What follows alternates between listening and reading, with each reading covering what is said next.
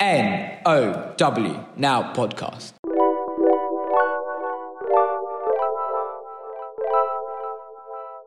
Hi guys, and welcome back to our third episode on the 13th of February. Remember to follow our Instagram at @the_now_club. Today we are joined by the FPL Society. And we're going to be talking about the cabinet reshuffle, HS2 and football. So on the cabinet reshuffle is actually happening as we speak under Boris Johnson, and Sajid Javid has actually resigned as the Chancellor of the Exchequer, and that's because he rejected an order to fire his team aides. So he actually said that no self-respecting minister could accept such a condition. He had strong opinions on this. The new Chancellor is now Chief Secretary to the Treasury, Rishi Sunak. What do you guys think about that? Well, I can't say I've ever heard of Rishi Sunak before, but I'd imagine he's going to do a better job than Sajid Javid. Well, why do you think Sajid Javid did a bad job?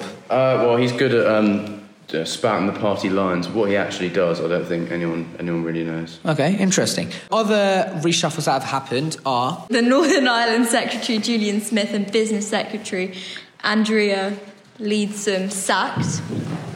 The Housing Minister, Esther McVeigh, and Environment Secretary, Teresa Villas, are also out. Attorney General Geoffrey Cox, who attended Cabinet, asked to resign by PM. Michael Gove remains in his role as Minister for the Cabinet Office and Chancellor of the Duchy of Lancaster. Do you think that a cabinet reshuffle is needed now to maintain Boris Johnson's position? I think now that Brexit is definitely happening and we've moved into the transition period, I think so, yeah. What do you think this means for post-Brexit Britain? Well, I think it's hard to say. I think Boris can essentially do whatever he wants. He's got such a big majority. Moving on to the HS2, Boris Johnson has now given the green light on Tuesday for the high-speed rail network to go ahead. So what's this going to cost, Sanjana? It is going to cost £106 billion. And Wales are receiving £5 billion extra due to the scheme. Now, one misconception about HS2 is that it's going to be one of the fastest trains and it's all about speed. But one of the main reasons it's actually getting built is due to the capacity. Euston to Milton Keynes is one of the most used rail network services. However, most people who use it aren't concerned about speed. So it is about getting more people on the train. I mean, these trains will be travelling up to 360 kilometres per hour.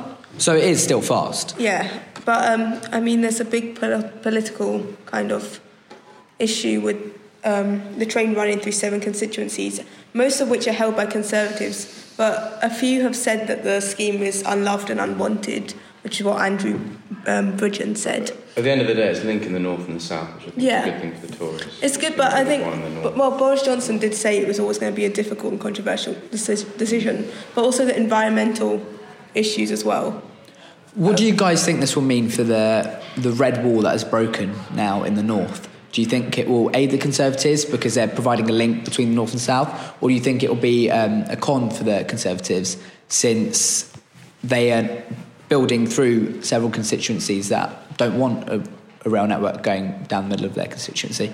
I think overall it's going to be positive. There's more job opportunity in the south of England, so I think it gives sort of northerners the opportunity to come down and work. Yeah, it's the people who are being evicted from their homes that have strongest opinions on it, or negative opinions on this. But it is said that they're going to be moving rivers, for example, and cutting moving rivers, actually moving them. And this is I don't understand how they're going to do that, but they said a lot of the wildlife around the area is just going to disappear, basically.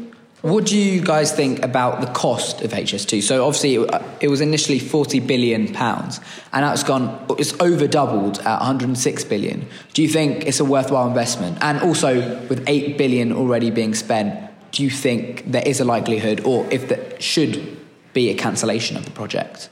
I think that £106 billion now is already quite a hefty amount, and that if it could still possibly grow, and that just for more jobs, north-south divide, all that jazz, I think that you could just invest possibly less in that area, improve that area, rather than spending so much to try and connect them. There are more pressing issues, I think. Yeah, that's what the residents of those areas say. At the same time, I feel like too much has already been invested into the project to just let the whole thing fall apart, so I feel like they should just go ahead. They are saying the expense of it is because there's going to be so many trains per hour. There's only 18, and also just the property the train's going to be going through it's expensive in itself.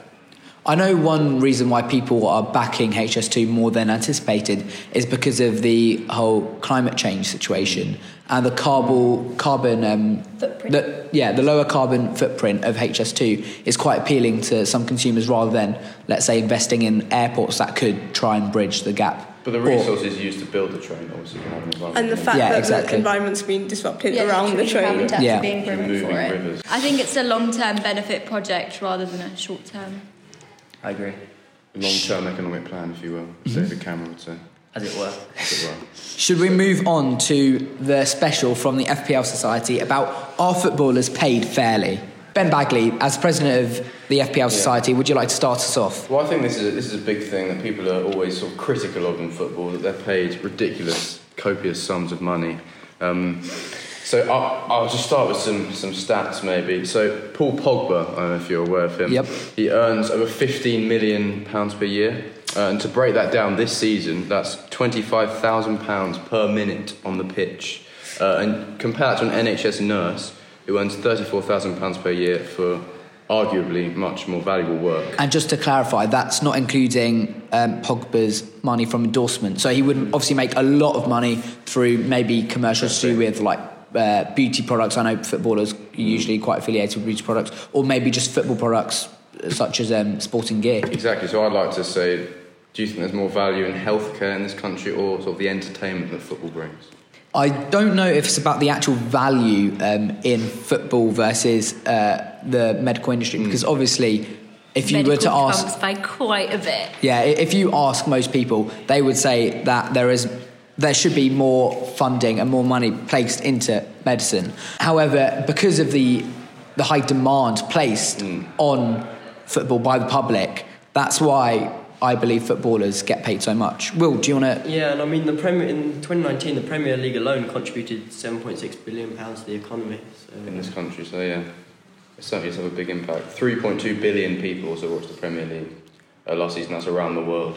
So that shows what an effect it has on people's lives. So you mentioned how the majority of people would say that medicine is more important. But do you think that these 3.2 billion would place more of an emphasis on football, or do you think that a lot of these viewers believe that footballers are paid too much as well? I don't think you can really compare it, but I think sort of footballers are kind of valuable assets, if you will. As valuable as a doctor? Well, that's debatable.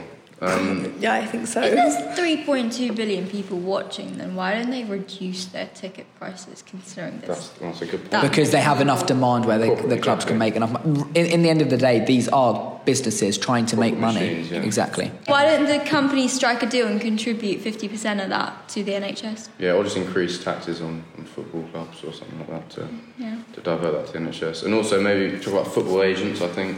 It's another big problem, maybe, if Dylan... Yeah, because Mino Raiola, the agent for Pogba, Ibrahimovic, Balotelli, Lukaku, all big names in the football world, he's now worth 50 million when he used to be a pizza man, and he has no qualifications for this job. However, he's good at what he does, and he's able to strike deals with a huge cut for himself. And I think that, personally, if he has no qualifications, he used to be a pizza man, and he's making that much money, I personally don't think that... that is fair. I know a lot of people have criticisms about the football industry because many people who don't have any qualifications or any maybe long educational past or proper training in any particular trade are making so much sums of money, which many other people believe they could do a very similar job at a similar or even better quality. They could, but it's sort of entrepreneurial, this Mino Raiola character. He's sort of come from nothing and has found this way to earn 50 million. You've got to give credit to him. I'd like to thank the FPL for coming today to feature in our podcast. The pleasure's all ours. Yeah, then make sure to follow up on Instagram and Twitter at BankosFPL on Twitter and FPL Society on Instagram.